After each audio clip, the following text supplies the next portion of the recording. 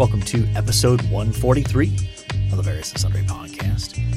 I am your host, Matt Harmon, joined live from the Vault Studio on the beautiful campus of Grace College and Theological Seminary by my good friend, my colleague, my co-host, and the man who is riding the Jets roller coaster, John Scott Sloat. Doc, what's happening? Well, it is another Monday here on the campus, and so I taught beginning Greek this morning. Nice. Yeah, they just took their midterm exam, so they're waiting to find out the results. Oh, okay. What was the feeling in the room like? Was there we conquered this sort of feeling, or was there despair? There's a combination of both. Yeah? Yeah. Yeah, usually is. Yes, we're definitely gonna see some will be happy and some will not be happy. So, yeah, we'll have to sort that one out. But I feel for them. It's learning a language is challenging. They're living in the fog. It's just not easy. No. Are you finding, because we set it up to have like a middle day for like review? Are you finding that helpful? Yes and no. I think it's probably helpful for the students in terms of just having that brain break of not constantly getting new material. So it's good for the pacing. It has created some not odd, but just it's just different. I've not taught it in this 3-day-a-week format, and I've not taught this textbook either. And so you taught through it 2 times or 3? I've taught through the textbook twice, but in that format only once. And so, just discovering more of the not quirks, but just the different flavor of this book compared to the book we used to use before. The first time I used that book was COVID. Yeah. And if you remember that year, I was like, oh, everybody, you have to have one class online to make this work.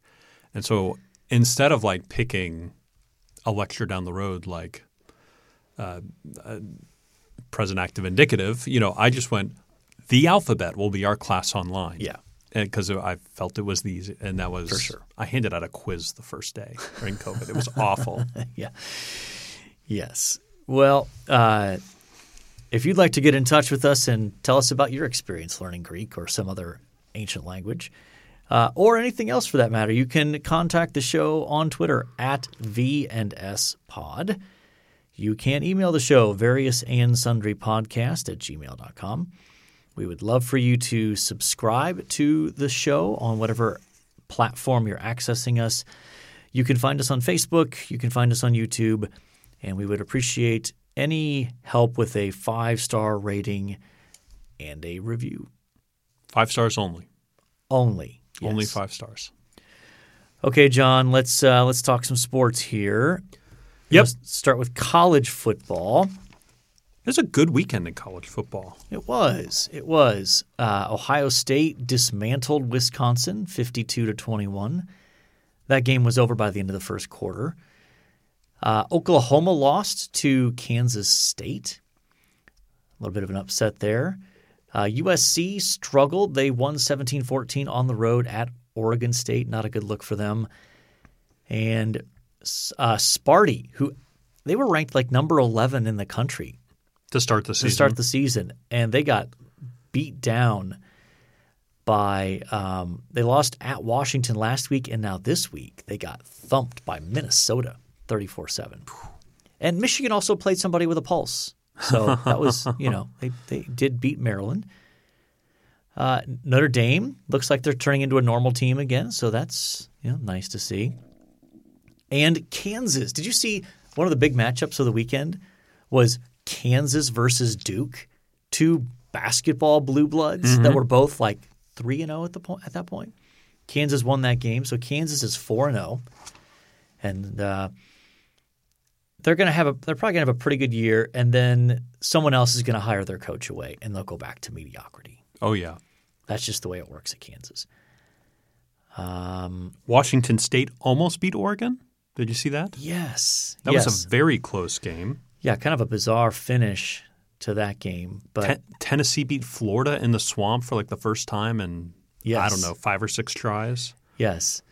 And I'm still waiting for the shade to be thrown towards Georgia for only leading Kent State. That's right, Kent State. They were only up 10 halfway through the fourth quarter before Georgia scored a touchdown to give the final margin of 17. So Wake Forest Clemson Yes. was close as well. 51 two overtimes. 51-45 in overtime, yeah. I'm trying to think of Middle Tennessee State University. Yeah. Have you ever been on that campus? No. That's where – so when I was in high school in Tennessee, they played the state championship basketball games at Middle Tennessee State University in Murfreesboro, Tennessee. That seems like an odd choice. That's – well, it was right in the middle of the state, Middle Tennessee State. Okay. Yeah. They beat Miami this week. The U. Yeah. That makes me laugh. I always think it's funny that they put Florida next to it, like Miami, Florida. Yeah. To not be confused with the powerhouse of Miami, Ohio. That's right. That's right. Yes. So, yeah, good weekend of college football. Let's talk about the NFL now, John. And after last week's improbable win by the Jets, and I mean improbable based on they were down 13 points with 2 minutes to play. They had a 0.1% chance of winning that game. Yeah. Right. Yeah. At some point. This week, they did not win. No. They only got 4 field goals. So Yeah. no offense happened in that game. Yes. It did hurt them that Garrett Wilson got hurt. He was off to a good start in that game. He was, yeah. And got hurt. I don't think – have you heard anything in terms of – I thought like rib injury or something? Like he took a hit to his side or something like that? Yeah, something like that. Yeah, no, I haven't heard anything. Him and Elijah Moore were off to good starts. Yeah. Yes. So how close are we to getting Playboy Zach Wilson back? He's got that dog in him. I think next week. I think he's back against the Steelers next week. Okay. So if you notice, our first 4 games are against the AFC North. Yeah. So Ravens, Browns, Bengals, Steelers. Yeah. And the Steelers have their own issues with their quarterback. Like they're not satisfied. That's a winnable game. That is a winnable game for the Jets. So I did have the Jets losing to the Bengals, and I think I had them losing to the Steelers as well. Okay. Did you? But in your mind, you had them beating the Browns, which they did. I did. Yep. And so you have 1-3 start. But if we could be 2-2 out the gate, that feels pretty good. All right. Yeah. Let's see here. Okay. In the latest installment of the NFL is just weird. Last week, the Colts were an embarrassment. Oh yeah, they were awful. They got shut out by the Jaguars. 24-0. And the Jaguars are universally acknowledged as one of the 3 worst teams in the NFL. I don't know. I think they're 2-1 now. Last couple of years, they have been universally acknowledged as – I mean, their draft status tells you that, right? Yeah. So the fact that they – the Urban Meyer-led Jaguars. The fact that they lost would be one thing, but they got shut out. They got embarrassed at Jacksonville. And then this week, they beat the Chiefs at home. Yeah, it's the first time I've ever seen a 1-1-1 record in the NFL. Yeah, that's probably that looks the most odd. common. It is odd, yes. It looks very much like a soccer record there. Oh, yeah. Though soccer would be something more like, 2-0-4 or something like that, with all the ties. But let's see. Anything else stand out to you from the NFL this weekend? Raiders are 0-3. That's a little surprising. Not a good start for David Carr. Yeah. Derek Carr, excuse me. Went brother on him. Yeah. The Bears won. Justin did. Fields. They did. Though Justin Fields did not play well. He played very poorly in that game. But, I mean, not the 49ers, the Texans, they basically gave that game away. Tied at 20. They have the ball under 2 minutes on their own end of the field, their own 25 or 30. There was a terrible pick. They run it down to the 10-yard line, and then it's just basically 3 plays to center the ball or get the ball in the hash mark you want, run the clock down to 3 seconds, and then kick it. So they did not win that game because of Justin Fields.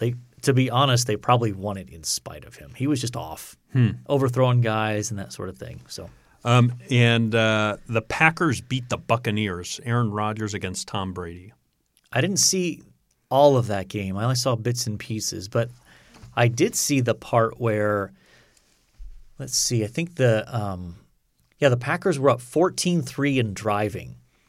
Aaron Rodgers hits one of their running backs at like the 2-yard line. He's struggling forward to try to get into the end zone. He fumbles it. Tampa Bay recovers.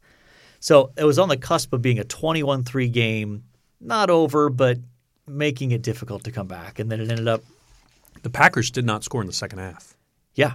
They didn't score from that point. Yeah. I mean, they managed to win because they held off a 2-point conversion at the end. So it was just a weird game to watch. Like you see Aaron Rodgers, Tom Brady, you're thinking, 34-31, that'll be the score. Yeah, for sure. And here we had a 14-12 slugfest. Yeah. A weird game. Yeah. This weekend I also had YouTube TV had a free preview day of NFL Red Zone. You ever watched NFL Red Zone? Once or twice, yeah, where they bounce around all the games. That's a lot of fun. It's too ADD for me. It's like someone that I don't know is like holding the remote control and they're just flipping from game to game. And here's where it's good. I love watching it at the end of a half or the end of games where there's multiple games that are going down to the wire and you want to kind of keep track of what's happening. Or at halftime where your game might be at halftime but other games may not be, and so they're kind of showing you those. That's great. But it just got too ADD for me. Like I like kind of watching the flow of an actual game as opposed to just the constant flipping back and forth. I want to know when that guy goes to the bathroom. He's jumping between game and game and game and game. And there's no commercials on NFL. And there's no commercials for 3+ hours. Maybe they got him hooked up to a catheter. Maybe.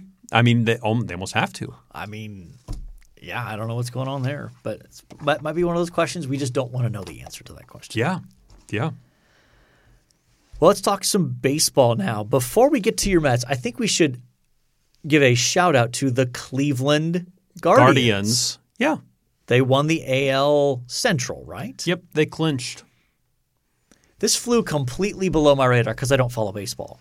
I didn't realize the Indians were good – or sorry, again, that I did it. The Guardians. The Guardians. Do you know what the Guardians are, by the way, in Cleveland? I mean, wasn't it – I think I heard the – I did not know about it until I was in the city last week. Okay, tell me. There is a bridge in Cleveland, and there are these basically almost like, but not as majestic as sort of the Lord of the Rings Guardians as you're coming down the river. Okay. Right? There's sort of these guys on the bridge built out of stone. Okay. They are the Guardians. I did not know that was a thing in Cleveland. Interesting. Is this a common feature of Rust Belt cities? We're not going to go down that road. No comment. Oh, you got crushed by some of our friends of the podcast. Yeah. Absolutely. I can think of 3 different Ohio people who reached out to me. Wow. Oh, yes. That was amusing to watch. Okay, so tell us about your Mets, though. They still are up a game and a half, right? Game and a half, yep. Probably the most exciting race, division race in the majors right now. And there's like 8 games left in the season? Yeah, something like that. You're beginning to see, and it's not on this app that I'm looking at, but you're beginning to see like how many games to elimination. And it's like 8 or so for the Braves. So they either have to lose 8 or we win 8, or obviously a combination of the two. So they could lose 4, we could win 4, and we would win the division. Right. So it's still possible that the Mets could essentially clinch even before that end of the year series they play the Braves. Is that a 3 or a 4-game series? I believe that's a 3-game series. Yeah. Okay. So we're off today. We have 3 against the Marlins, 3 against the Nats, and 3 against the Braves. So we have 9 to go. Okay. All right. But yeah, we're right at the end. I mean, I think if we win another 5 games, we will go over 100 wins on the season. 162. Yes. If we win 5 more games. Okay. Which is a great season, 100 wins. Yeah. Oh, anything over 100 wins is a terrific season. Yes. And it's possible that both the Braves and the Mets could win more than 100 games. And one of Yes. those teams is going to be a wild card and have to play a one-off in or out, right? No, best of 5. They moved For it the to- wild card? I believe they moved it. I thought that was basically – isn't I there think a play-in game? It used to be. So they added another wild card, and now the 1 and 2 seeds get buys. So whoever wins between the Mets and the Braves gets a bye of a round. Okay. So they get 4 or 5 days off. So there's still good motivation to not just mail it in. Yeah. Yeah. Okay. Well, we will have to see. By During the- next week, your Mets should have clinched at that point. We Should. But By the next time we record. yeah. Okay. They have 2 days off. So they have today off, Monday Yeah. off, and they have Thursday off. So they should still have 3 games left by next week, God. by this time next week. All right. So, but yeah, the picture should be clearer. Okay. But I have never watched a Braves-Phillies game with such intensity where it went back and forth. They had like a 2.5-hour rain delay, and the Braves came back and won in extras. Actually watched the game or I had the game day up Okay. while I was watching football yesterday. Gotcha. Yeah. All right. Okay. Sorry. We have to hit on this. How do you feel about the whole Aaron Judge thing?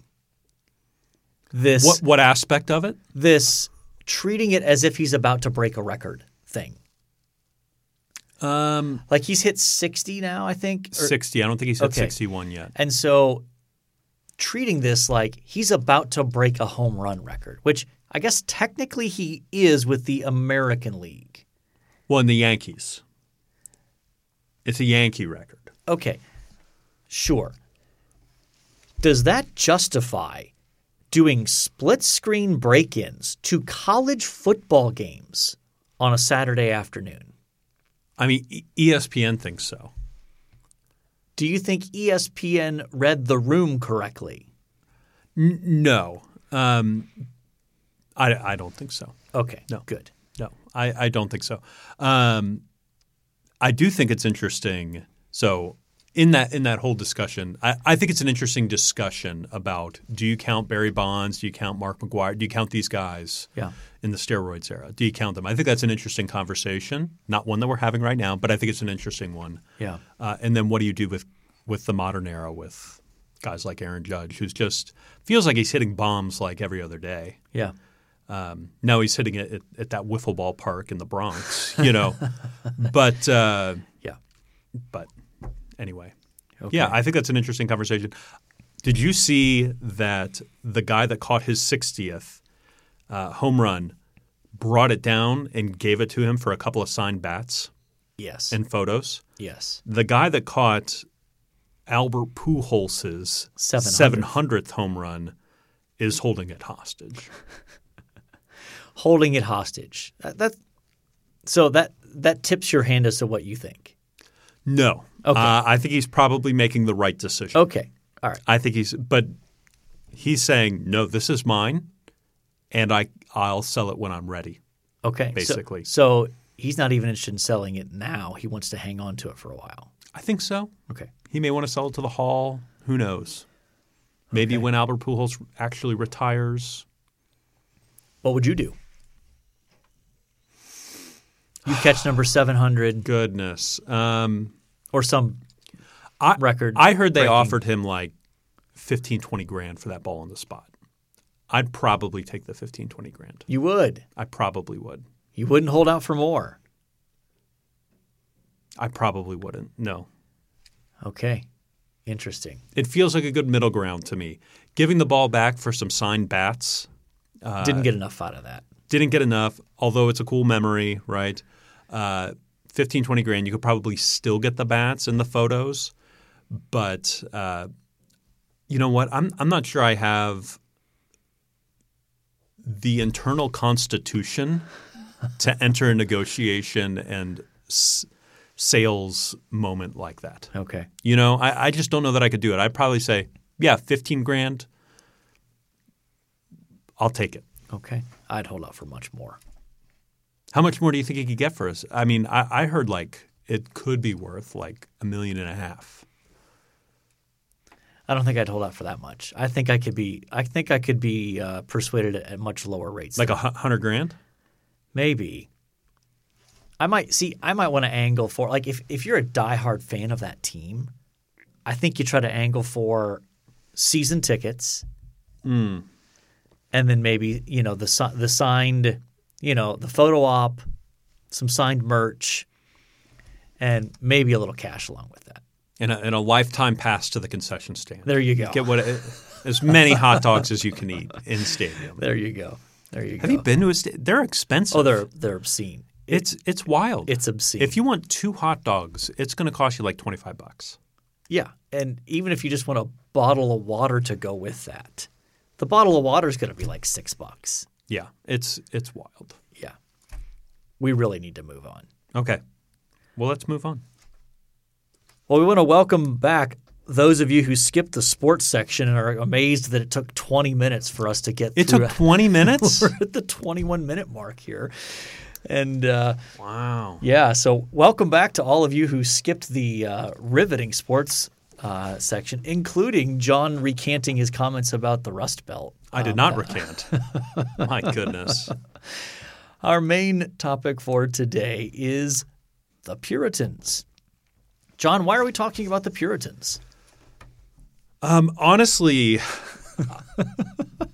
did I make this suggestion? I think you did. Okay. You texted me yesterday that we had this on the schedule, and I said, what angle was I going for? And I said, I don't know. Okay. But yesterday over text, I threw out a few questions, and we decided good enough. So, we're trying to answer the questions like, who are the Puritans? Where do they come from? Why do they get a bad rap? What were they about? Yeah. Those sorts of things. So what do you think? Let's maybe start with the bad rap. Let's talk about their reputation, especially outside of our sort of circles, our, for lack of a better term, tribe. But we have positive associations with the Puritans. But if you ask the random person on the street, they almost always have a negative perception if you mention the Puritans. Yeah. Why do you think that is? I think, well, it's a combination of things. One, I think colonial Puritans did some wild things. Right? Like there's some of that reputation that's just really earned. Like I think the burning of witches, those sorts of things, you and I would be against. Yes. Right? Yes. Can I get you on the record? Yeah. I will go on the record and say I am against burning witches. And then I think there were some what's put out there for the Gen Pop to read is Jonathan Edwards' Sinners in the Hands of an Angry God. Is it Nathaniel Hawthorne, The Scarlet Letter? Yep. Literature like that that does not paint Puritans in the best light. No, or it does not. In the case of a Sinners in the Hands of an Angry God, I think that's true, right? Like I think Jonathan Edwards is right, but it's not a whole picture of who Jonathan Edwards was, what his theology was, and how it engaged with his people. Yeah, I think that's a big piece of it is that much of what is talked about with the Puritans gives a skewed picture of who they were. So that you read a sermon like Sinners in the Hands of an Angry God and you think, oh my goodness, these people are joyless. Guilt-driven, mean, stodgy, just like do these people ever have fun? Would they ever smile or laugh? That's kind of the impression that you get from that, which is a total misperception of who they are. Yeah. But I think that's part of it. I also think their commitment, and we'll talk more about who were the Puritans and what were sort of the basic set of convictions they had. The fact that they were very serious about godliness and holiness. Yeah. Makes them an unwelcome topic in our current culture of so-called freedom and license. And who are you to tell me what I should or shouldn't do? I should be free to be my most authentic self, however I define that by my desires at the given moment. Mm-hmm. That's completely out of step with who the Puritans were and what they thought. So there's that piece of it as well. So I think let's maybe we should try to hit on some of the characteristics of the Puritans here. Okay. So I'm going to take these from this resource that's entitled Meet the Puritans with a Guide to Modern Reprints. It is written by Joel Beakey and Randall Peterson. There'll be a link in the show notes to this. And Joel Beakey is sort of the living Puritan writer. Like he is writing about Puritans all the time. Yes. Just about everything he puts out is Puritan related. Yes, for sure. So they summarize some of the key aspects of the Puritans as follows. They say Puritanism was at its core a concern to search the scriptures, collate their findings, and apply them to all areas of life. Mm-hmm. Okay, well that doesn't necessarily distinguish them from other versions of Christianity, but true. The Puritans were passionately committed to focusing on the Trinitarian character of theology. Okay. In common with the Reformers, the Puritans believed in the significance of the church in the purposes of Christ.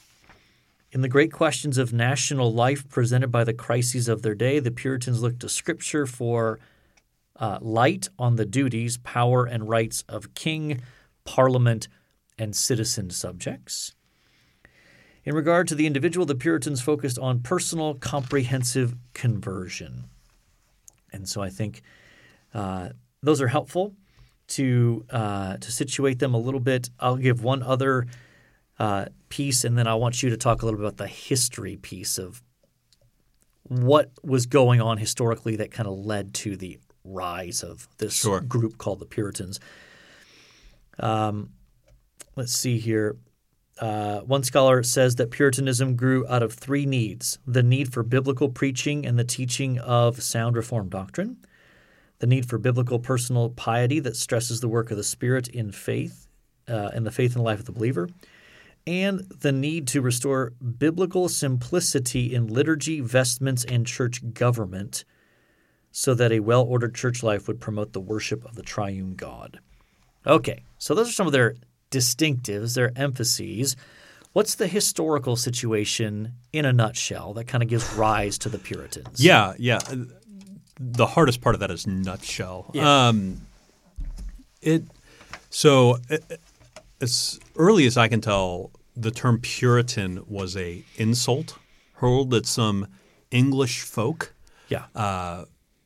In the late 1500s, for people that wanted to get rid of some of these more Catholic tailorings that a church service had. Yeah. And so And this is in England. Yes, in England. And they would throw the insult, you Puritans, like you overly pure people was sort of the – and like so many of those sorts of insults, they wear them as a badge of honor and take them on. Yep. And it becomes the labeling of a group. In fact, one resource, and there's a book titled after this, and we'll link it in the show notes. There's one commentator, I couldn't even tell you his name at the time, but he said, this hotter sort of Puritan, or this hotter sort of Protestant call themselves Puritans, or something along those lines. Yeah. And so the book is called Hot Protestants, which I love. I think that's really funny. Yes. So but it sort of is a coming out of the Reformation and is really dealing with getting rid of sort of the Catholic doctrine and getting rid of the Catholic feel of the English church at that time. Yes. Yeah. So England had made a break with the Catholic Church, establishing what came to be known as the Anglican Church. Sure. English Act of Supremacy. Yes. And but as more and more believers began to reflect on this, a good chunk of them were not satisfied that the Church of England had rid itself of enough of the features of Catholicism to result in a healthy church. And so they were seeking to purify that. Then England had went a little bit back and forth, right? So they would be, without getting into the different kings and their various affairs, they would be Protestant for a time, and then somebody would come to the throne and they would be Catholic, and they would persecute the Puritans, and then eventually this culminates into Elizabeth I, and she has what is known as the Compromise, the Elizabethan Compromise, where we are going to have reformed, basically Puritan doctrine, but we're going to have a Catholic feel. And so really no one's happy. Right. And so we went on from there. Okay. Yeah, so within that context, you have this movement of pastors, theologians, and even politicians Yes. who are actively seeking to purify the church and implement reformed doctrine within the church, in particular even with connection to practices within the worship service and those kinds of things. So what do you remember what your first sort of exposure to the Puritans were? How did you first kind of become aware of them?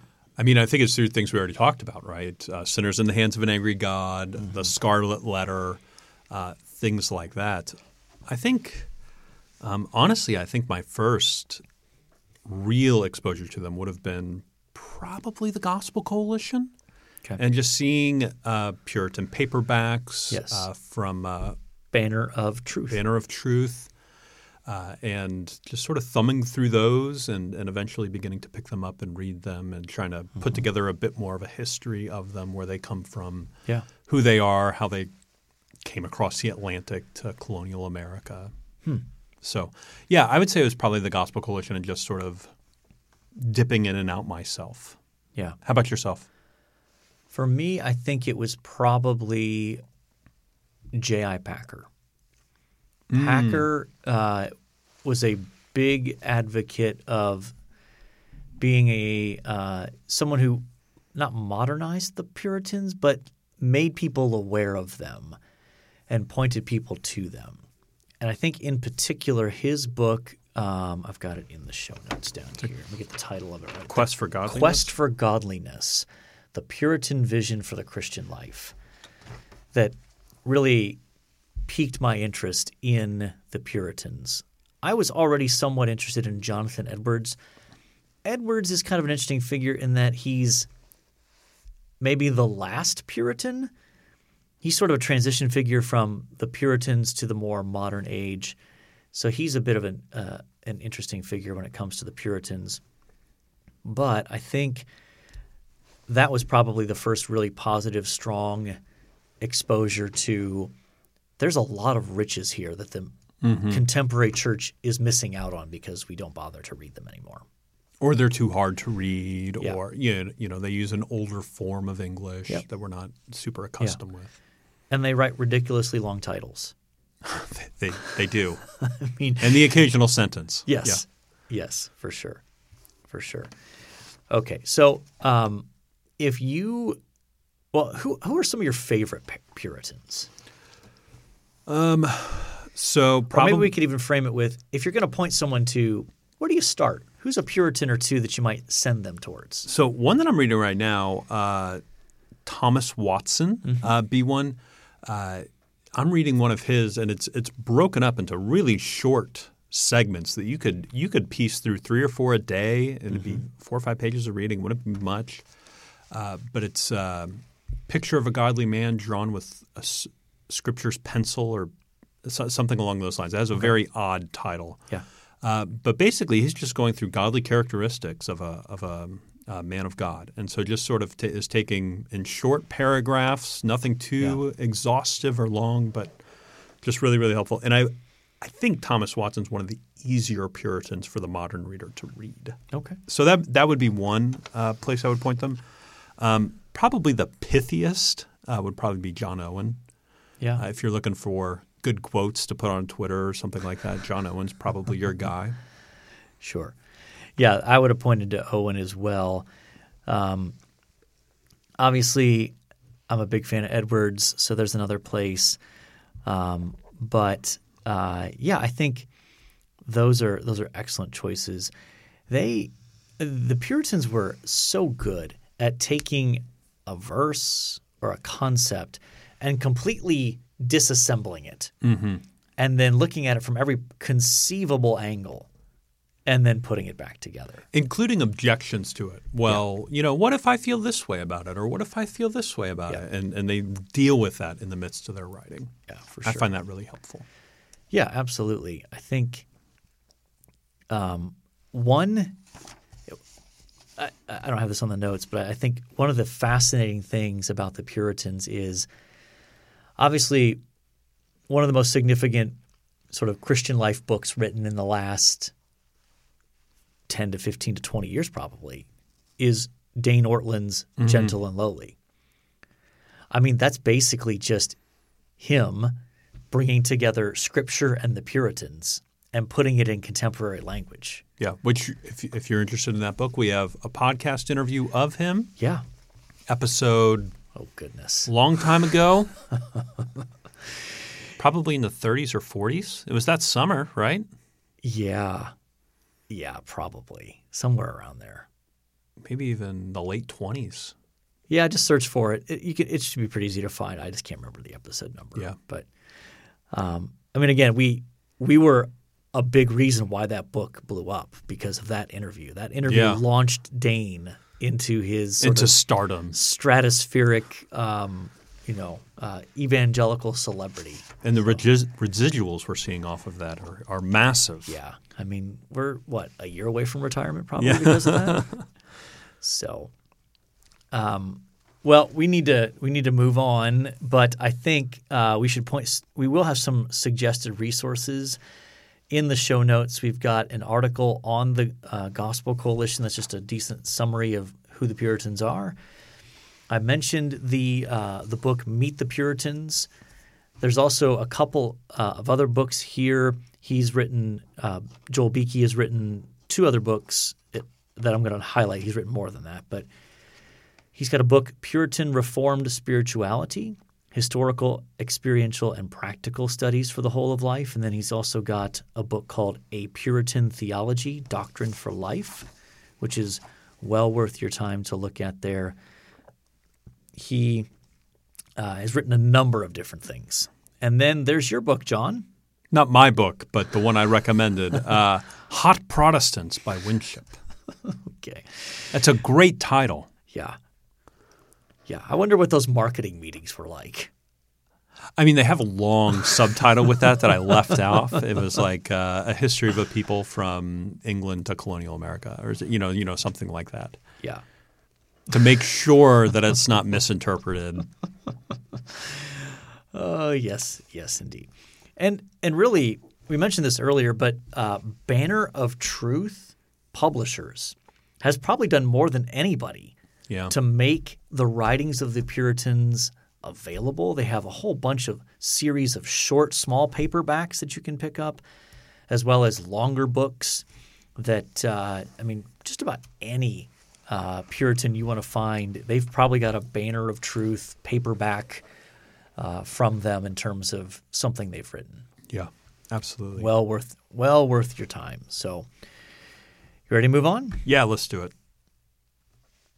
It is time for This Day in Sports History. Okay, September the 27th, 2022.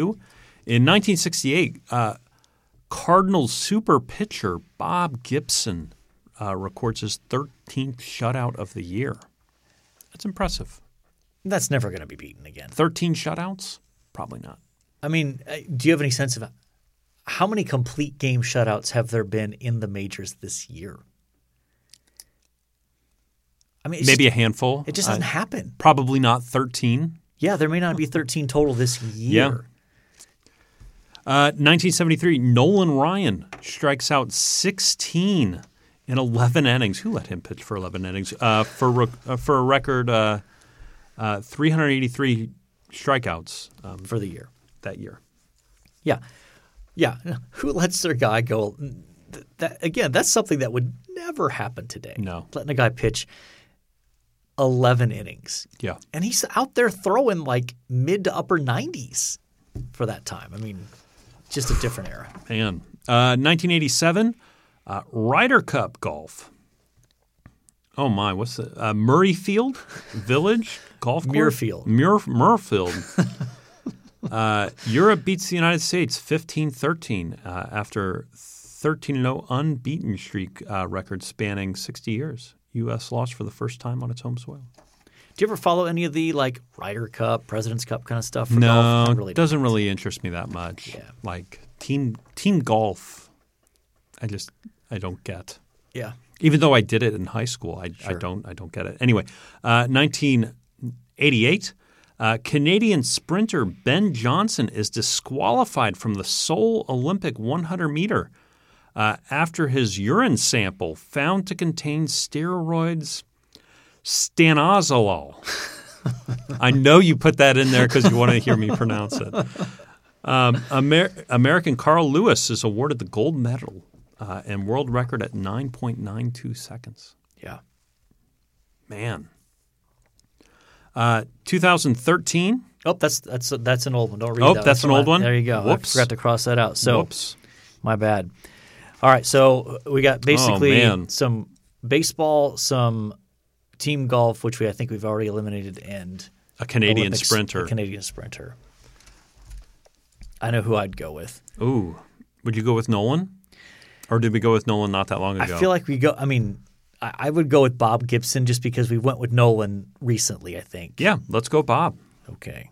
I'm all about the positivity rather than Ben Johnson gets disqualified What for about bad Bob? urine. What about Bob? Are you a big fan of the movie What About Bob? Oh, of course. Okay. Yeah. Okay. I'm sailing. I'm a sailor. Yes. Little known fact about What About Bob. When Bob goes in to see Dr. Marvin for the first time. I know exactly what you're going to say. In the office, right? So he's explaining to him, okay, here's my book and here's what you have to do, baby steps. And then Dr. Marvin says, my family and I are going on vacation. While I'm gone, if you have any problems, you just simply need to call Dr. Harmon. Mm-hmm. I must have watched that movie 5 times before I caught that. Yeah. Yeah, So- I love some of his one-liners, like when they're at dinner and he's getting some more salad, Bob? Oh, yeah, pilot high and deep. Is this hand-shucked corn? Is this corn hand shucked? Yes. Great movie. Oh, my goodness. Great movie. All right, we ready to move on? One Yep. thing we liked. One thing you liked. All right. I completed an audiobook this weekend in a dark, dark wood. Okay. It is a modern-day whodunit, basically. Okay. By this author, Ruth Ware, and she has 7 or 8 of these whodunit, and they're calling her the modern-day Agatha Christie. I read once online. I think I've read something from her, but I can't remember what it was. Didn't listen to it. Read something from her. I'd have to go back and look. It was It's in script. It was enjoyable. Yeah. Like it was. Yeah. It was. I mean, somebody died, right? And they're trying to figure out who. Mm-hmm. How did this happen? And somebody's falsely accused. All these things, but it was pretty enjoyable. I wouldn't say it's good for listening around the family. Some content? Some content, yeah. I would Salty say language? certainly not to like a ridiculous extent as some content goes. Sure. but some. Okay. All right. Fair warning there. Yeah. I wanted to do that before somebody's like, heard this on this Christian podcast. Let's listen to it on family vacation. Yeah, for sure. For sure. All right. Well, my one thing I liked is I'm starting another podcast. Now, we should clarify our relationship is just fine, right, John? Absolutely. Okay. Yeah. Yes. This is not the precursor to the end of the VNS pod. This is not in any way a reflection on this pod. It's a podcast that I'm starting with my friend Ben Glad, who is a New Testament prof at RTS in Jackson. And that podcast is called Biblical Theology Briefing. So it's going to be a little bit more academically focused maybe than this one. But as the title might suggest, we are going to talk pretty much all things biblical theology. We have already recorded the first episode. It will launch Monday, October, that'll be the 3rd. Okay. So next week? Yes, next Monday. Very nice. Biblical Theology Briefing. Would love for you to check that out and subscribe to that. And that would be great. I also wanted to end the show by giving a shout out to Steve in Cincinnati, wishing him, praying for him, wishing him a speedy recovery from a health incident he had recently. Grateful that he is recovering, and we're both grateful for him. He's a great guy. Absolutely. And wish him the best in terms of that recovery. But just life is short, and so we should be grateful for the time we have, and even just God's kindness in good quality, quick medical care. That's just a blessing I think sometimes we take for granted. Yeah. All right. We have talked college football, NFL football. We've talked Mets. We've talked Rust Belt cities again. We have talked the Puritans. We have talked Bob Gibson. We've talked about an audiobook with some content. We've talked about a new podcast that I'm doing with a friend of mine, Biblical Theology Briefing. And so I think, by definition, we have covered our various and sundry topics. And so all that is left to say is, until next time, the Lord bless you all real good. Later.